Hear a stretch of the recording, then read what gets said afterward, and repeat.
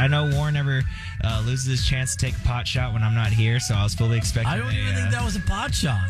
Yeah, I was fully expected some kind of shot across the bow, but hey, you know what? I'm back here, ready to roll. And what was surprising to me was the host country of France. There was French families there with USA jerseys on, which I thought was pretty cool, pretty interesting. Why did you talk? Why were they? I guess did you know why they were wearing like American jerseys? Were they grateful for the help in World War II, or were they just cheering on the U.S. since they both have red, white, and blue? They stink so bad you can't even make it up. Now here are your hosts of The Shore Thing, Warren Shore and Ryan Silva.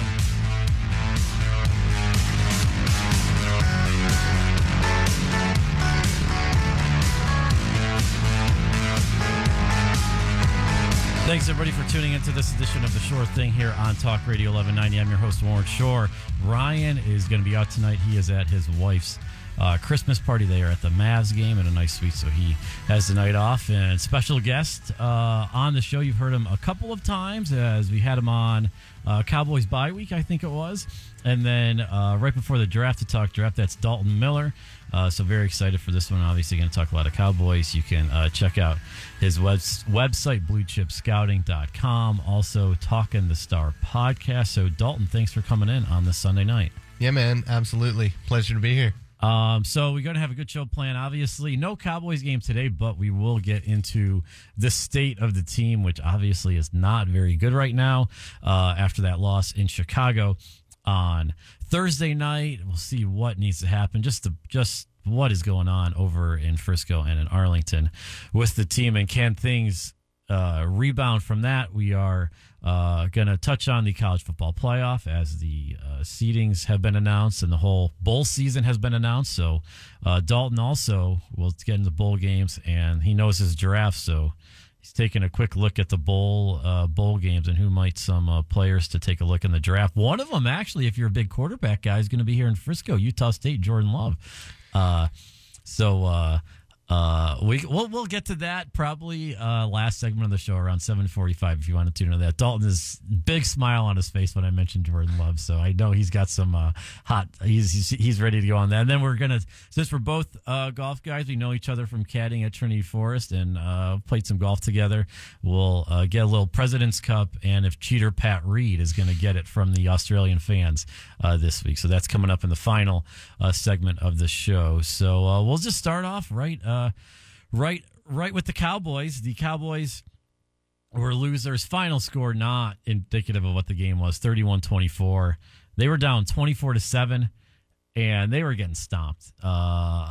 Anytime a Mitch Trubisky offense puts 24 unanswered on you, that's not really the way you want the game to go. Not at all. Well, it's bad because back-to-back weeks a Josh Allen offense put up 26 unanswered. And we did the same thing with Sam Darnold, too. It doesn't matter. We're just letting all these, first, second, third-year guys who aren't very good come in and control the entire flow of the game. And it mostly comes down to their ability to move with their legs because, those three guys, Sam Darnold a little bit more accurate than Josh Allen. He's the better thrower of all the three of them. Yeah, he's got a little Tony Romo in him, so he can also make some mistakes. But when he doesn't make those mistakes, it's big-time games when it comes to playing a team like Dallas, who, is just having a ton of trouble on defense, especially.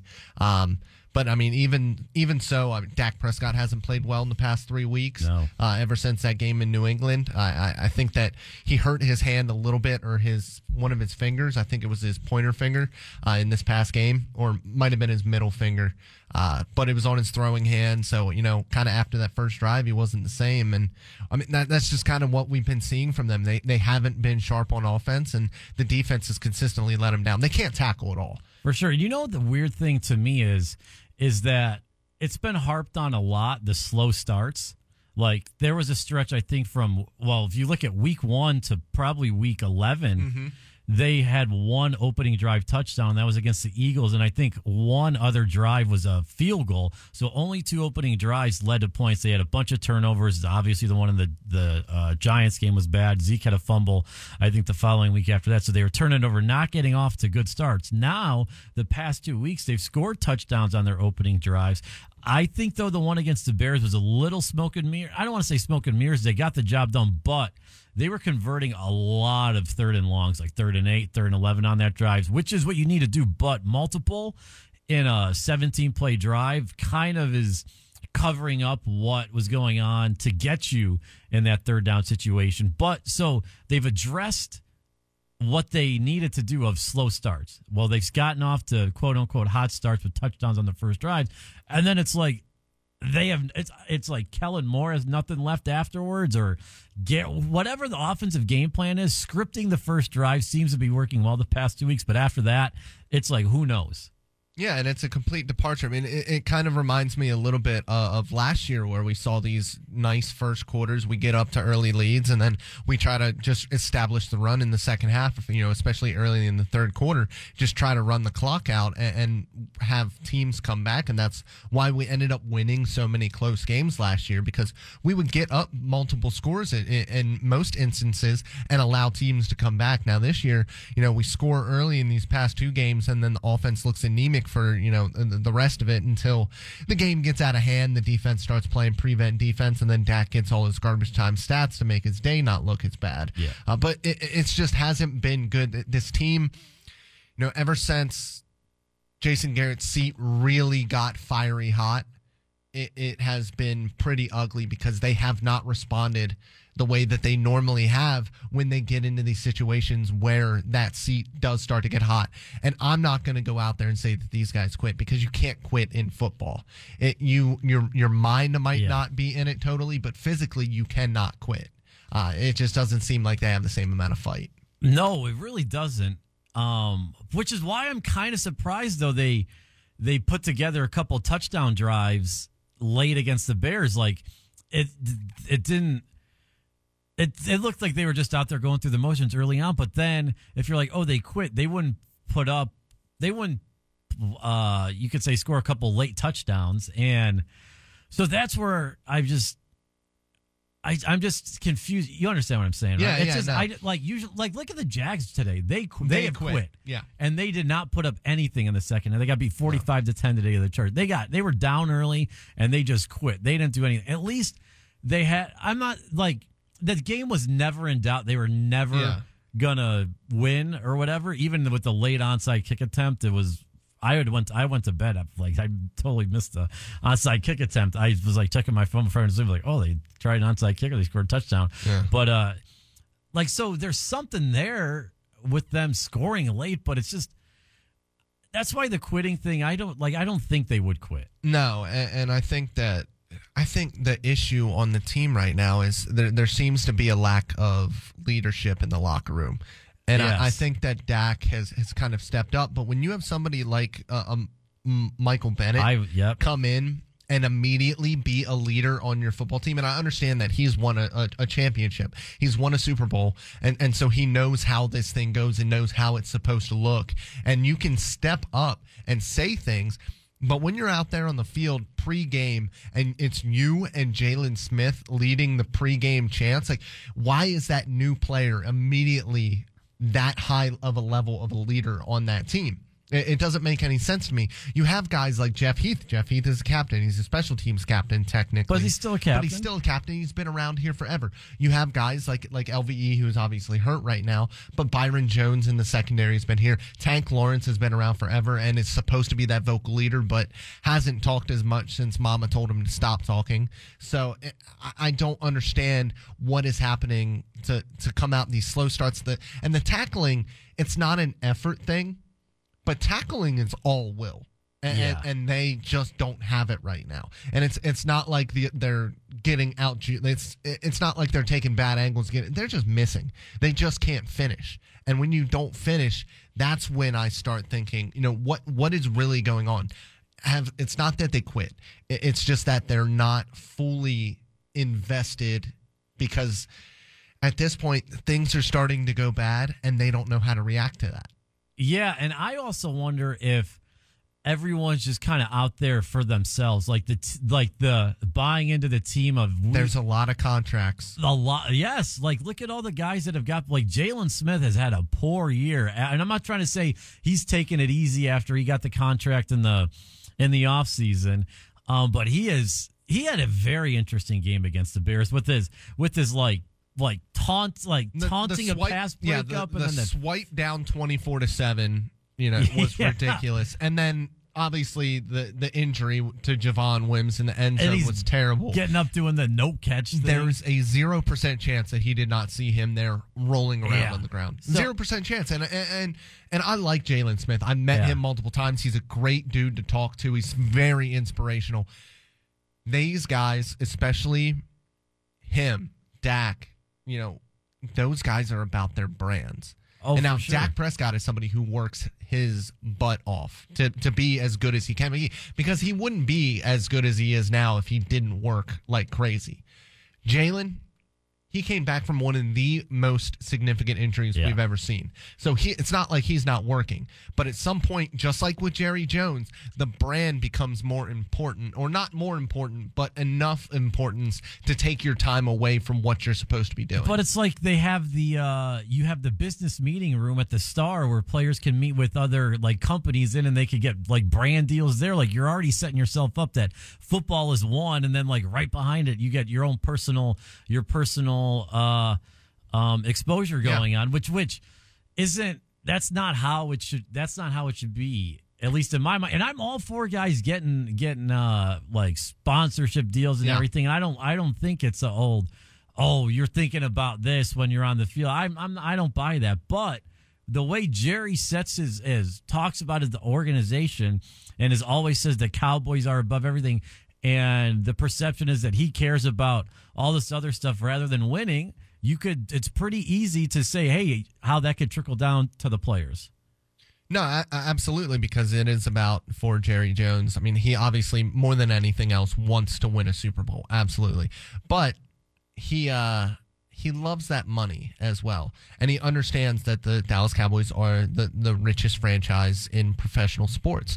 And when you have an entity like that is so big that it can't fail. Even if they would have came out this year, lost Dak Prescott, and gone 4-12 or even worse than that, the ratings are still going to be in the 15s. Mm-hmm. It's still going to absolutely dwarf anything else that is on TV. It doesn't matter at the end of the day for Jerry Jones from a business perspective if they win or lose. Yes, so we'll keep talking about the Cowboys more after this. I want to get into I feel like the offensive line's kind of getting a little bit of a free pass here. There's some guys up there that I think are not up to what they're getting paid.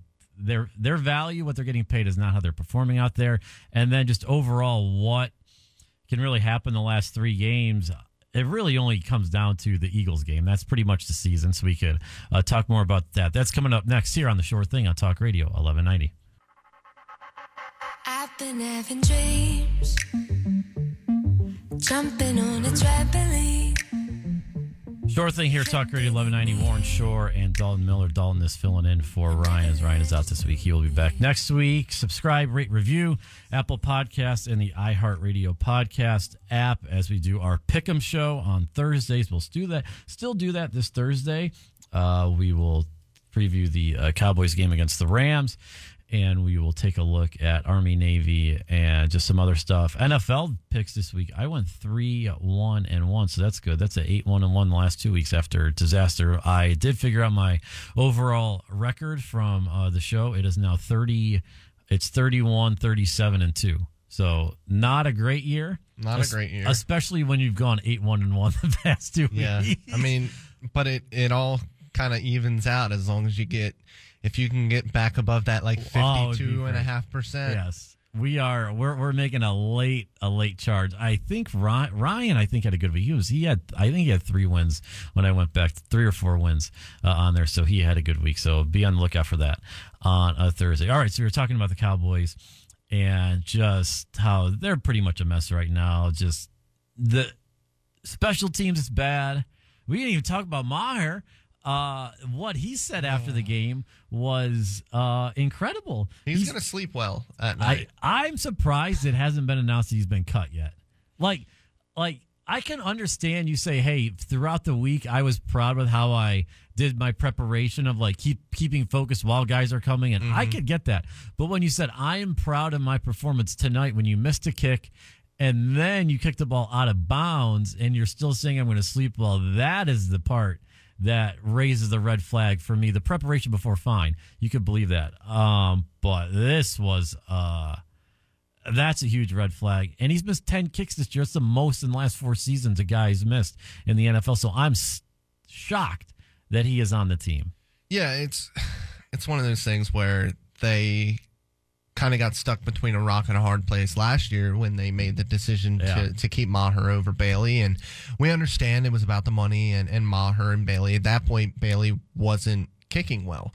And Maher had that little bit of extra leg. And they love to kick those 50-plus yard field goals, which, you know, if you're going to miss field goals and you're going to miss 50-plus yarders, like that's somewhat understandable.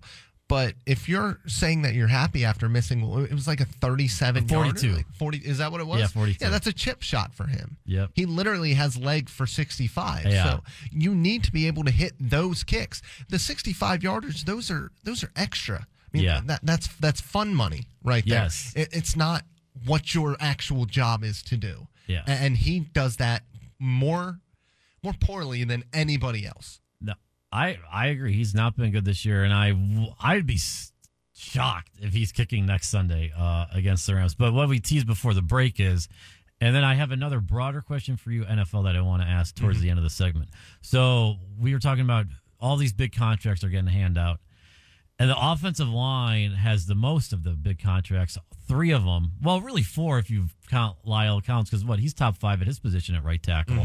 But 3 of them are dealing with injuries. I feel like Zach Martin's battling through an injury, but he's been the better of Tyron Smith and Travis Frederick. Travis Frederick is coming back from his health issues last year, and he just hasn't really been himself.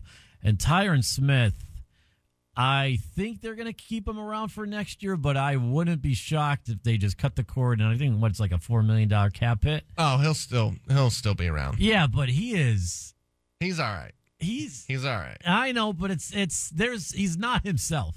And I feel like this is like a lot of questions have been brought up of Zeke and why it's not looking like he's running as well, even though he's running fine. It's just the line's taken a little bit of a step back, and he hasn't elevated his game to outperform what the line was doing, and it's all just a big humble jumbled mess, and that's what's going on, I think. Yeah, so Xavier Su'a-Filo is not good. No. There is a small sect of Cowboys Nation that actually believes that he is better than Connor Williams. I'm here to tell you that's just objectively wrong. And it's okay to be wrong. You know, we all have bad opinions. I have my fair share of bad opinions. That is not one of them. With Tyron, when you look back at all the penalties that he's had this year, now, obviously the false starts, there's no excuse for that. You should not take those 5-yard penalties. When it comes to the holdings, I would say out of the 8 holdings or trippings that he's had, I'd say 3 of them maybe were actually the holdings. trippings were not. Both those tripping calls were absolutely terrible. But you know, other than that, Tyron's been fine overall. Now he's always going to battle that little bit of a back injury. For sure. And when it comes to Travis Frederick, there was a 3 or 4 game stretch in the middle of the year where he was actually playing quite well. And then when we got to, you know, right around New England, and then after that, he has, you know, kind of fallen off a little bit. And that could be partly because we lost Connor Williams, and now he has a lesser player there at left guard.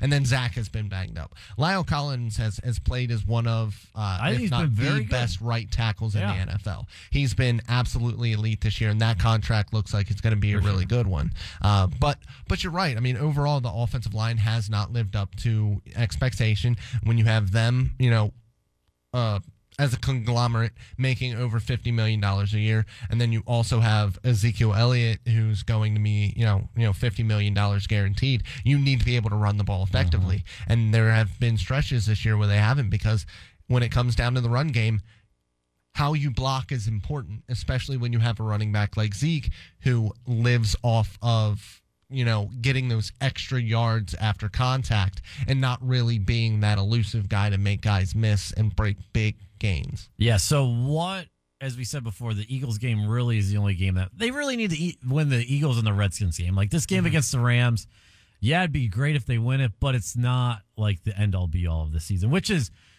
not really a good way to look at it. But if you're a fan, so you don't get stressed out over the game when they're losing, you could fall back on that, and it would be much better for the health and the blood pressure of yourself. So the Eagles are just a mess. But what do you think they need to do in that game or just the Rams game to get? Is it just some confidence they need going into the Philly game? What does Kellen Moore scheme wise need to do, or what do you think the problem that the Cowboys need to correct is? They need to tackle first and foremost on defense. And then on offense, you need to be able to try to get out to those early leads because your defense is built to play with the lead. They are a conservative defense. They don't blitz very often. They run very bland schemes and coverages. They are still a little bit shell-shocked from the Rob Ryan era where they ran a more complex defense and they didn't have the personnel to run that kind of scheme, and they got burnt by it. So now they run, a lot of base cover 3. They run a lot of, they've run a little bit of Tampa 2 and a little bit of regular cover 2, but it's a lot of, man on top of that as well. But whenever they get a lead, they just play back, play forward. Don't try to, take the ball away or anything. Just keep plays in front of you and make tackles. And that kind of defense works when you make tackles. They're obviously not going to change their philosophy mid-season, so you just have to hope that defense can tackle. Other than that, man, get a turnover or two. Well, they did finally get one, but it was the worst case scenario where the ball could be at. On the 1 yard line. The worst case. And that's, part of this team that frustrates me the most is the one guy on defense, that one player on defense that always seems to be at the right place at the right time, couldn't even get on the field until Anthony Brown got hurt. Yeah. Jordan Lewis, he is the only one who is going to go out there and really make an effort to take the ball away. Mm-hmm. He's the second best corner on the team, and they weren't playing him because he's 5'9" instead of 6 feet tall, and his arms are a little bit short. Yeah. No, he's been great, and he's a free agent after this year, right? No. We've got one more year. Oh, Anthony Brown's the free agent, right? Brown yeah. Okay, so that's kind of what they need to do. I just have an overall this is not really Cowboy-related question. Go for it. So today, we pretty much saw the game of the year between the 49ers and the Saints. Both of those defenses, we would say top 5 in the league. But those coaches, Shanahan and Sean Payton, are so good offensively. So I was wondering for you, because you watch a lot of tape and check out schemes and everything like that. So does a good offensive scheme beat like a great defense, or what do you think we saw? Because obviously last year, 51, whatever the Rams, the Chiefs, Rams, everyone's like, oh, offense is here to take over. Then everyone's like, well, look at the defense now. And it goes in ebbs and flows in a season, but I don't think anyone saw 48-46 today. Well, and I was watching, while I was watching the Browns, I kind of was watching, and I mean, guys were running wide open all over the field. Yeah, I mean, you really don't expect Jimmy Garoppolo-led team to, throw for 350 yards. I agree. Have him throw for 4 touchdowns. But what they do so well in San Francisco is create creative ways to run the football. They have a lot of guys in that backfield who can run. I mean, just look at this. Raheem Mostert. Do you know that name? Yeah, he's on my bench in fantasy. I picked him up this week. Yeah. Matt Breida. Debo Samuel is a wide receiver. And then you have Tevin Coleman. Tevin Coleman, who they signed to a contract. Matt Breida, they've had around. Like, these guys, they're not huge names. But they went out today and they averaged 6.8 yards a carry. Mostert, 10 carries, 69 yards. They do creative things on offense to get nice, clean rushing lanes. They use misdirection. They use a ton of motion. And in San Francisco, they do things a little bit different, where they have a tight end who isn't 40 years old, can actually block, And they use Kyle Juszczyk extremely well there. Kyle Juszczyk is an old school fullback. He's been around for a little while now. And Shanahan does a really good job using him. When it comes to these 48-46 games, I think it's less indicative of the defense, and sometimes the game flow just dictates that. LSU, Texas A&M last year, they had the 7 overtime game. Those defenses sometimes they just get a little bit tired. For sure. They get tight, and sometimes those points just get scored. Sometimes you have coverage lapses. When you're out there getting your butt kicked already, when you've given up 30 points, sometimes those kinds of scores happen. Yeah, no. That's definitely the case too. And I didn't think there would be that many points. I had the first half under on accident. I didn't mean to bet it, but I did. And I looked up and it was the loser in the first quarter.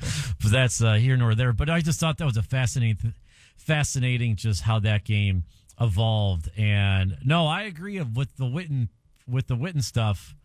I've been pounding the table for more Blake Jarwin. I've been keeping up with his Witten snap counts. And that's literally everybody. Like, there's nobody at this point that's not. He's playing like 75% of the snaps. When he came in and said, I'm going to play 20 to 25 snaps a game. Which I, at the time, knew that was a lie. Yeah, that was not true. And you saw him yelling at the yelling on the sideline. Like, I made a joke tweet from the Short Thing account that he's not he didn't leave the broadcast booth to go 6-7. Like, he didn't. He came back because he thought that this team was a legitimate contender. I know, and obviously it's part of his personal reason why he's frustrated, just because he's like, this is my last chance to win a Super Bowl, and I didn't.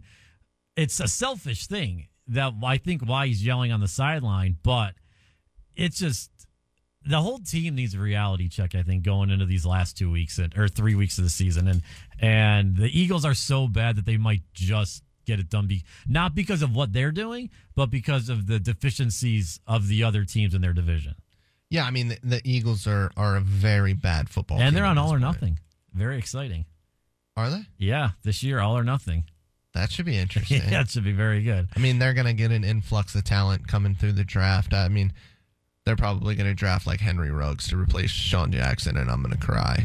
But they have the Giants, the Redskins, Cowboys, and then the Giants again. Yeah, that's tough. And you might get Eli twice. Yeah. That's another thing. So it's going to be interesting to see how that ends up turning out, because if Eli can come out and have a nice little swan song, that would be really cool for us. And him. Because I think that the Eagles legitimately, I think that they need to lose one of these next, 3 games that isn't the Cowboys game. Yeah. They obviously have to lose the Cowboys game. For sure. But they have a much easier schedule down the stretch, with these last 4 games being divisional games and 2 of those teams being very, very bad. For sure. All right. Coming up next year on the Short Thing Talk Radio 1190, we'll go to the college ranks, and the playoff is set, so we'll get into that. And we'll take a little look around the bowl games as well. Talk a little draft prospects with Dalton, because that's his bread and butter. So that's coming up next year. Short Thing Talk Radio 1190.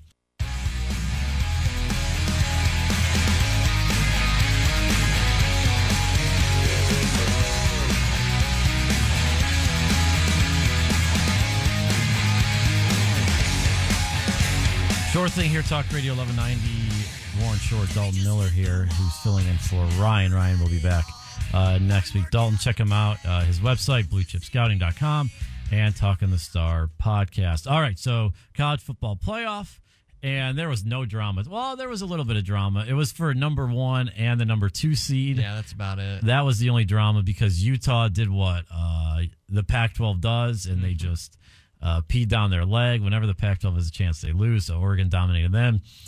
And Oklahoma slugged it out against Baylor. You could say that, but Baylor's third-string quarterback, what a line he had. And then Ohio State game was interesting because Wisconsin was up 21-7 at the half, and they scored like 35-second drive to end the half. But then Ohio State shut them out 27-0 in the second half, which I still thought that they could have maybe got the 1 seed. Everyone's like, oh, this is the funniest thing is if you watch a game on Twitter, which is fun and like disturbing, or just like seeing I should say it's fun if you have a feed where everybody is like together. It's like all Cowboys, Browns, Ohio State fans. But then if you get the lingerers that are just throwing grenades in or just having their thing, you're like, no, that's not right. What are you doing? You always want to get the thumbs going. But I thought it was hilarious. Ohio State's down like 14-0. They're like, oh, not the number one seed, not the number. They could have came back and won 49-14 theoretically. Would they have still not been the one seed then? Like, that's the stuff I find out. But LSU becomes the one seed. I think mainly, and Rob Mullins kind of said this because their defense has played much better. Their defense was awful until the last two games against A&M and Georgia. That was not good. They were giving up. They gave up. And they were playing bad offenses, too. A&M is like not Ole Miss. Ole Miss scored 35 points against them. That should not happen. No. Even though I love me some John Reese Plumlee. I like that guy. That guy's so fast. It's like a 4-3. It's going to be really interesting to see the what Lane happens train with Lane there. First of all, it's going to be entertaining. We know that. Oh, for sure. He should just avoid the Grove on game days and the square down there. He should just. There are going to be videos going on. He wishes that this was like the 80s when there was no social media going on. I don't understand, and I know that it's a higher profile job. I know it's in the SEC, and you have all that, but he's leaving Boca Raton on the beach to go to Mississippi. Oxford. Look, Oxford, I went to Mississippi State for a year. That's not bad. Yeah. But Boca Raton. All right, so back to the playoff. But so it's LSU, Oklahoma in the Peach Bowl. That is December 28th at 4 o'clock. Then it's Ohio State, Clemson. That is the Fiesta Bowl. That's 8 o'clock, so that's the nightcapper. And quick thoughts are, obviously, since I like Ohio State, disappointed they didn't get the one seed. You beat every team by double digits the entire season, and you get jumped by. Look, LSU's been incredible too. I think LSU's resume was better. They had more, and I think personally, I think that it's a toss up between who is the better team out of the two. They both have phenomenal squads. And I know Clemson didn't play anyone, but if you beat teams consistently by 30 points or more, you should probably be jumped in the number one seed talk. Like, I don't like saying they've won 28 in a row. They're the defending national champions because you are supposed to look at this season. You're not looking in the past. You look at this season, what happened. And when you beat lesser competition by 30 points, they won like 6 in a row by 30 points or more ever since the North Carolina win by 1 point. They have dominated. And that's what Clemson does. That's what we've seen recently. They always have that one game, that Syracuse, that UNC game, where they almost lose to a team that they shouldn't, and then they turn it on. And Clemson right now is playing their best football. So obviously, if you're an Ohio State fan, you would love to see them get that first seed because I don't think Oklahoma's got enough to keep up with any of these teams, any of the three. Oh, I agree. I think Oklahoma. I'm just fascinated how their defense is probably going to get carved up by LSU. Everybody's been getting carved up. And Georgia's defense is way better, and they were getting smoked. Yeah, and honestly, this is a little bit different of an Oklahoma team than we're used to seeing. Their defense is actually, in that top 30 range this year, which is something that you never see from an Oklahoma defense. And even, playing in the Big 12 where you have these air raid teams that throw the ball all over yards. So their numbers are pretty good. That LSU offense is ridiculous. But this Oklahoma offense is probably the best offense LSU has seen since Alabama game. Yes. And I feel like Oklahoma is going to be able to put up some points on the LSU defense, even though they've been playing better and they've gotten healthy. I don't think they can win a shootout with LSU. But I think that Lincoln Riley could come up with a game plan of maybe the kind of what happened in the second half when Oklahoma came back against Baylor. Jalen Hurts pounding the ball, heavy. What he's got to run the ball. He will not be able to throw against Stingley or Christian Fulton. Yeah, like heavy runs. You get CeeDee Lamb involved with maybe a reverse here, some screen passes going on. Get him in open space where he's phenomenal. Like that's the way I think Oklahoma can compete against LSU. They got to almost have 40 minutes of possession. Yeah. Like they have to have that. If not, it's game over.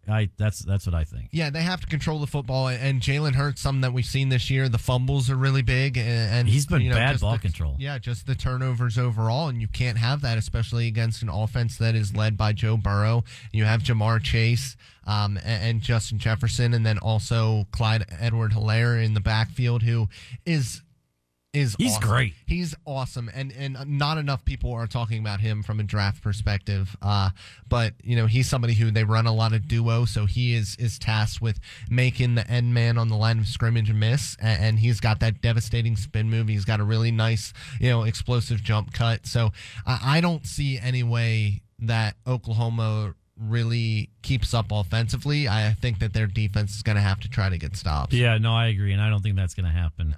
And then the Ohio State-Clemson game, look, I think Clemson's going to win it right now early on. Obviously, I could say Ryan will be saying when he listens to this Sandbag and Warren, that's exactly what he's going to say. But Justin Fields' health is going to be, I know he's got 3 weeks off, but still a little bit of a mystery. They've never beaten Ohio State. Here's the thing, though. Ryan Day and Dabo are going to we're disrespected. Of course. Dabo already came on and said there's never been a 3 seed that's been 13-0. I would like to say with Dabo is he brings this aura of being such an all shucks, I'm such a good person. I really do not like Dabo Swinney. And he's a great football coach. He has absolutely turned that Clemson program around.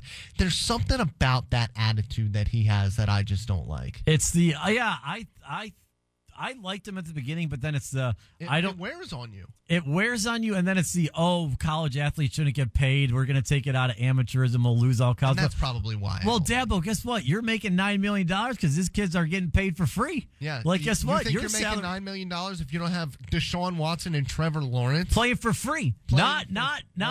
Well, they get scholarships. Well, for it. Yes, they get scholarships. Yes. So without getting paid, guess what? Your salary would be lower. But I'm very excited for the Ohio State DBs against these Clemson wide receivers. Like Okuda has been great. He's been phenomenal. Fuller has been really good. Ware has been banged up, but he played last night, and he was pretty good. So I think that's going to be a phenomenal matchup. Yeah. And Arnett's no slouch either. No, Arnett, he's a little bit of a hothead sometimes. Yeah, a little bit. But I should have mentioned Arnett. He's been phenomenal. I think that's going to be a great matchup. That, and I know what's going to get hyped up is Trevor Lawrence versus Justin Which is going to be great. Because it's going to be great, and they were the 1 and 2 recruits coming out, and they were the 2 highest rated quarterback recruits in the last 15 years, since Andrew Luck coming out. So it's going to be interesting to see what really happens when with those two specifically. But it is that matchup right there that you talked about, those Clemson wide receivers against that secondary of Ohio State, and then that Clemson that Clemson offensive line, what they do to slow down Chase Young, and he hasn't been good the last 2 weeks, but he's also been seeing a ridiculous amount of double team and triple teams from Michigan and then Wisconsin this past week. Teams aren't going to allow Chase Young to beat them. For sure, and that's what they're doing right now. So you need to get guys like Robert Landers on the interior going. You need to I would try to move Chase Young around quite a bit. You have 3 weeks to scheme up ways to get him pressure from multiple spots. They did a little bit of that yesterday. They brought him standing up, coming up the front, and things along that. All right. Before we go to break, and then we'll carry this over after the break. So I want to say I think that Ohio State's going to win. All right. Well, I like your thing there. But the thing too is Ohio State hasn't faced an offense like Clemson's all year, and Clemson hasn't faced an offense like Ohio State's offense all year. So this is definitely we're facing the best talent we've faced the entire season. How is this gonna how are teams gonna react to punches and counter punches throughout the whole game? So that should be phenomenal. But quickly, we were mentioning bowl games. We're going to get in the bowl slate. Mention the Frisco Bowl, actually Kent State, where my dad went to college. I will, don't worry, I'll be at the Frisco Bowl, rocking my Antonio Gates Chargers powder blue jersey, rooting for the Golden Flash against Utah State, and Jordan Love, who I know you had a big smile on your face when you mentioned that. He's we're going to talk some draft prospects here with Dalton if you didn't catch where I'm going, but he's like the Josh Allen sleeper cell quarterback, I think. Yeah, he is. He really should probably grad transfer after this season and go to a big Power 5 school where he has talent again. He was one of the really, really hot names coming into the season, and then he's gone out to, for most of the season. I haven't looked at his numbers recently, but had more interceptions than touchdowns. But he is not Patrick Mahomes. And I think that that's something that some people got kind of confused about over the summer. But there are some Patrick Mahomes traits to him. His ability to throw the ball on the move is very much like a shortstop. So he's got that effortless arm, and that effortless arm comes from elbow velocity. He's just able to get that through the hallway so quickly. The ball, it looks like he's not even trying to push it 50 yards down the field on a rope, but he can do it like that. And when you have that live of an arm, it's really going to impress scouts, whether you play well or not. Yeah. No, I agree. All right, so we'll take a quick break, quick 30-second break, come back. We'll talk some bowl games that have caught our eye, and then we'll get into the President's Cup and Cheatin' Fat Pat. So that's coming up on our final segment of the Short Thing Talk Radio 1190.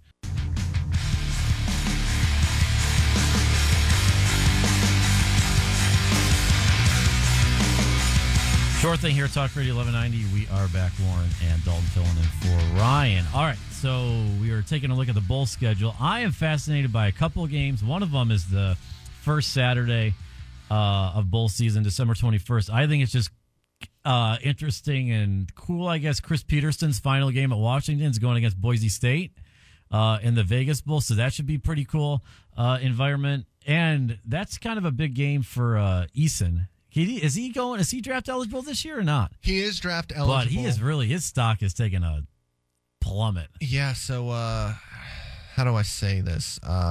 He probably needs 4 years? 3 or 4 years before he's ready to play in the NFL. Yeah. His process is just so far behind. He's one of those kids where growing up, he's always bigger, stronger, had a better arm, and was able to just fit balls wherever the hell he wanted to in high school. And at the college level, he played a little bit at Georgia, and that tape was, kind of okay. It was okay for a freshman, but he hasn't really been able to progress at all because he hasn't been on the field. And then he gets up to Washington, and that process, that mental side of it is just not there right now. Yeah. So you can have all the arm talent in the world. If your process is behind, you're going to make mistakes. I think Utah, Texas. That's a big one. That's Alamo Bowl, New Year's Eve. That's a good one. Mm-hmm. I don't know if Texas is going to be able to score on Utah. But Tom Herman might need to smash his head on a bunch of helmets to get the boys fired up for that one. I think that's a very fascinating game. What are some games that you are excited about or prospects that you're looking to watch? Yeah, so that Utah-Texas one is one that I'm super excited about, especially from the Cowboys' perspective. I mean, that Utah defense has seven actually defensive members on the defense that are draft eligible, and they have 6 guys going to the Senior Bowl. So on that defensive side of the ball, Leki Fotu is a defensive tackle. Cowboys need a defensive tackle. He'd be that big one tech who would start over Antoine Woods. RIP probably. So, yeah, probably. Depending on what happens there. Cowboys career, not life. No. And that's unfortunate because he's a really good dude. I've had him on our Talking the Star podcast, and nice guy. Just that's a bad situation to get into. Yeah. Bradley and I is an edge rusher. The Cowboys are definitely going to need. He's going to be more of a depth piece guy. They can always use depth at that position. Francis Bernard, a linebacker, probably aren't going to look at him. But Jalen Johnson, he's a big, long corner. We know that we like them here in Dallas. And then Julian Blackman and Terrell Burgess, 2 safeties, both safeties that are going to be drafted and play in the NFL on Sundays. I'm a bigger fan of Terrell Burgess than I am Blackman, but I know a lot of guys really like the range that Blackman has. For me, I think that he needs to bring a little bit more fire to that side of the ball, and that's something that I don't like, especially for a Cowboys team that already struggles in that area. But that defense is absolutely stacked. So that's one of the biggest things that I want people to watch for when it comes to the bowl games. I'm also going to be interested how many guys sit out, because there's rumors like 12 dudes on Alabama are sitting out, or some of them are saying they're all going to play. Like, I imagine the receivers aren't going to play. No. I'm interested in how many guys are going to sit out. Minnesota Auburn, January 1st. Like that one. Yeah. Rashad Bateman might be one of my favorite receivers this year. And he's not even draft eligible I know, yet. but just to watch him play. He's awesome. Mm-hmm. And then just that. I think watching Bo Nix play quarterback's kind of funny. Oh, it's just like it's a white knuckle ride back there. It is. It's kind of like a little bit of like young right-handed Tebow a little bit, but he's not quite as good a runner as Tebow was.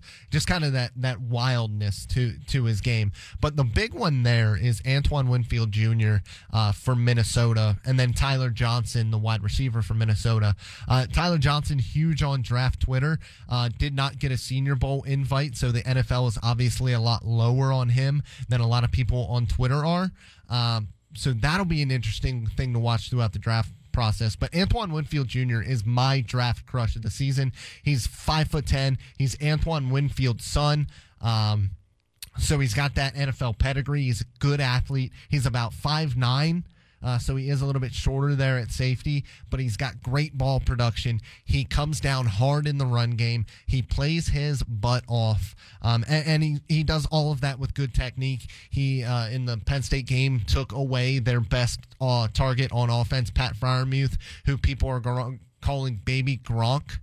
So this is a guy who can play guys a lot bigger than him. He's my personal favorite player in this draft, and the one more than anybody else I want to see playing strong safety for the Cowboys next year. Yeah, so that's just a couple stuff. Is there any other, quickly before we shift our way to the President's Cup, or the golf talk, any other game you got? Just quick. I would love to talk about. Yeah, I would love to talk about Alabama and that defense, but I just don't know how many of those guys are going to play, so I don't even know if it's worth really talking about. For sure. Yeah. No. Look, anytime you get players on the Alabama defense, if you just draft players from Alabama, Ohio State, Clemson defensively, you're probably going to be in pretty good shape. It's pretty it shouldn't be that easy, but guess what? The Redskins' defense, not terrible. No. And they got littered with Alabama dudes. And honestly, on that defense, you have guys that you're drafting that know more about defense and scheme than anybody on your team right now, because that Alabama defense is complicated. Yes. All right. So we'll be obviously having the bowl stuff as it comes down the pipeline. And that starts Friday the 20th, so pretty early. So a week from Friday, we get the bowl stuff going. All right. So Tiger had his little shindig fake event in the Bahamas this week. I watched it. John Rahm won. Tiger had a chance late, but he he blew it down the stretch. And we did get some controversy every time there's some Patrick Reed stuff. Always loving to talk about it. And so on Thursday or Friday, he had some his ball was it was plugged in a bunker, like a fried egg. There's a bunch of sand behind it, and he was taking his club back to improve the lie. You can't do that two-stroke penalty. And he got called for a two-stroke penalty later. The tour said he wasn't really cheating. He just got the penalty for getting the penalty. Cameron Smith, who was on the international team in the President's Cup in Melbourne, prime time, Wednesday to Saturday, so it should be good, on the Golf Channel. He said, I don't have any sympathy for anyone that cheats, which is a harsh word. You never hear the cheater word thrown out on tour a lot. No, you do not hear that word. And I hope the crowd absolutely gives it to him. Not only him, but everyone on the American team next week. I'm saying everyone on the American team that are not cheaters. He wants that, but specifically Pat Reed and the cheating Pat. And look, controversy always follows one Pat Reed, and it did this week. It's weird when you're always in the wrong place at the wrong time, right? It is very weird. It's almost like it's not a coincidence. No, it is almost like it's not a coincidence. And Pat Reed doesn't do himself any favors with the way that he conducts himself. So no, I have no sympathy for him either. And if he's doing this on a Saturday when the cameras are on and you're in contention, what is this dude doing on Thursdays and Fridays when nobody's following him? That's the question that I have. Are you improving your lie in the rough over there, Fat Pat? So how deep does this get with him? And so I hope that the Australian crowd gives it to him too. I don't know how nice they are down there. I don't know if they're like Canadians. I think they're pretty nice though. It's in the summer I want them to give it to him because I don't like Pat Reed. But I'm interested to see how this plays out down in Melbourne. The course is not very long. No, firm and fast. It's going to be firm, fast, and you got some of those guys that love playing down there in Australia on the opposite side. And they obviously don't have the talent that the Americans do, but they're not going to be able to bomb and gouge like they want to. Look, the President's Cup doesn't have the luster of the Ryder Cup, obviously. No. That's also because the Americans have just dominated the event. Yeah. I love Tiger. I want Tiger to win. because he's captain and he's playing. But part of me also wouldn't be upset if the Internationals won, just to give this thing a little jolt that it kind of it needs. And like beating Tiger, that would be kind of good. No Spieth for the Dallas people out there. He's been atrocious. He's like 43rd in the world right now, 44th in the world. So he's not been good. We don't talk about that. But I'm looking forward to it. I'm interested to see how much Tiger plays.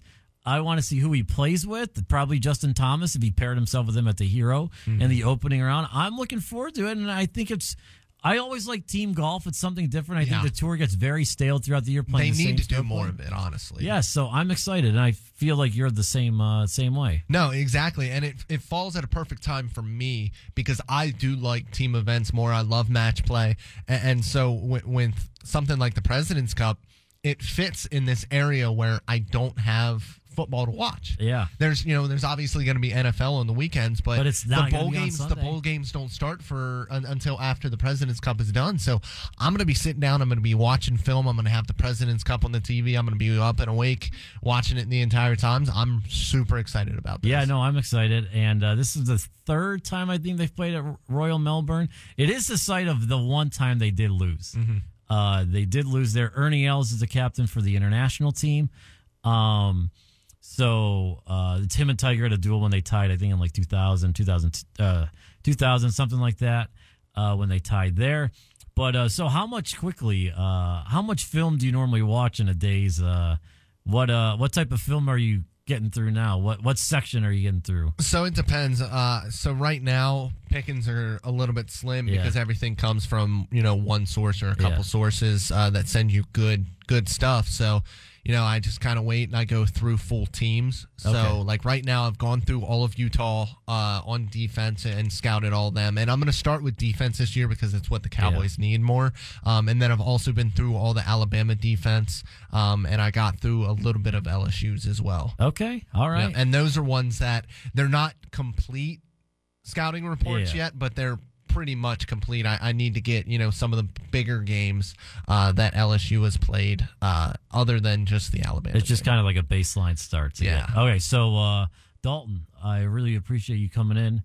Thanks for having on the me. show. It was a blast. Really enjoyed talking football with you. So plug your stuff here. Yeah, so you can find my podcast, which is my Blue Chip Scouting podcast, on Apple Podcasts and on SoundCloud. It's the Blue Chip Scouting NFL Draft Podcast. You can find my Talking the Star podcast, which is my Cowboys one, on the Blog and the Boys network of podcasts. And then obviously BlueChipScouting.com is my website. All right. Yeah, so go check Dalton out as drafts. Look, it's always draft season. It's always draft season, but it's really draft season now. We got declarations. All right. Thanks, everybody, for tuning into The Short Thing. We'll be back on Thursday with the Pick'em and right here, 7 o'clock next Sunday night here on Talk Radio 1190. Have a great week, everybody.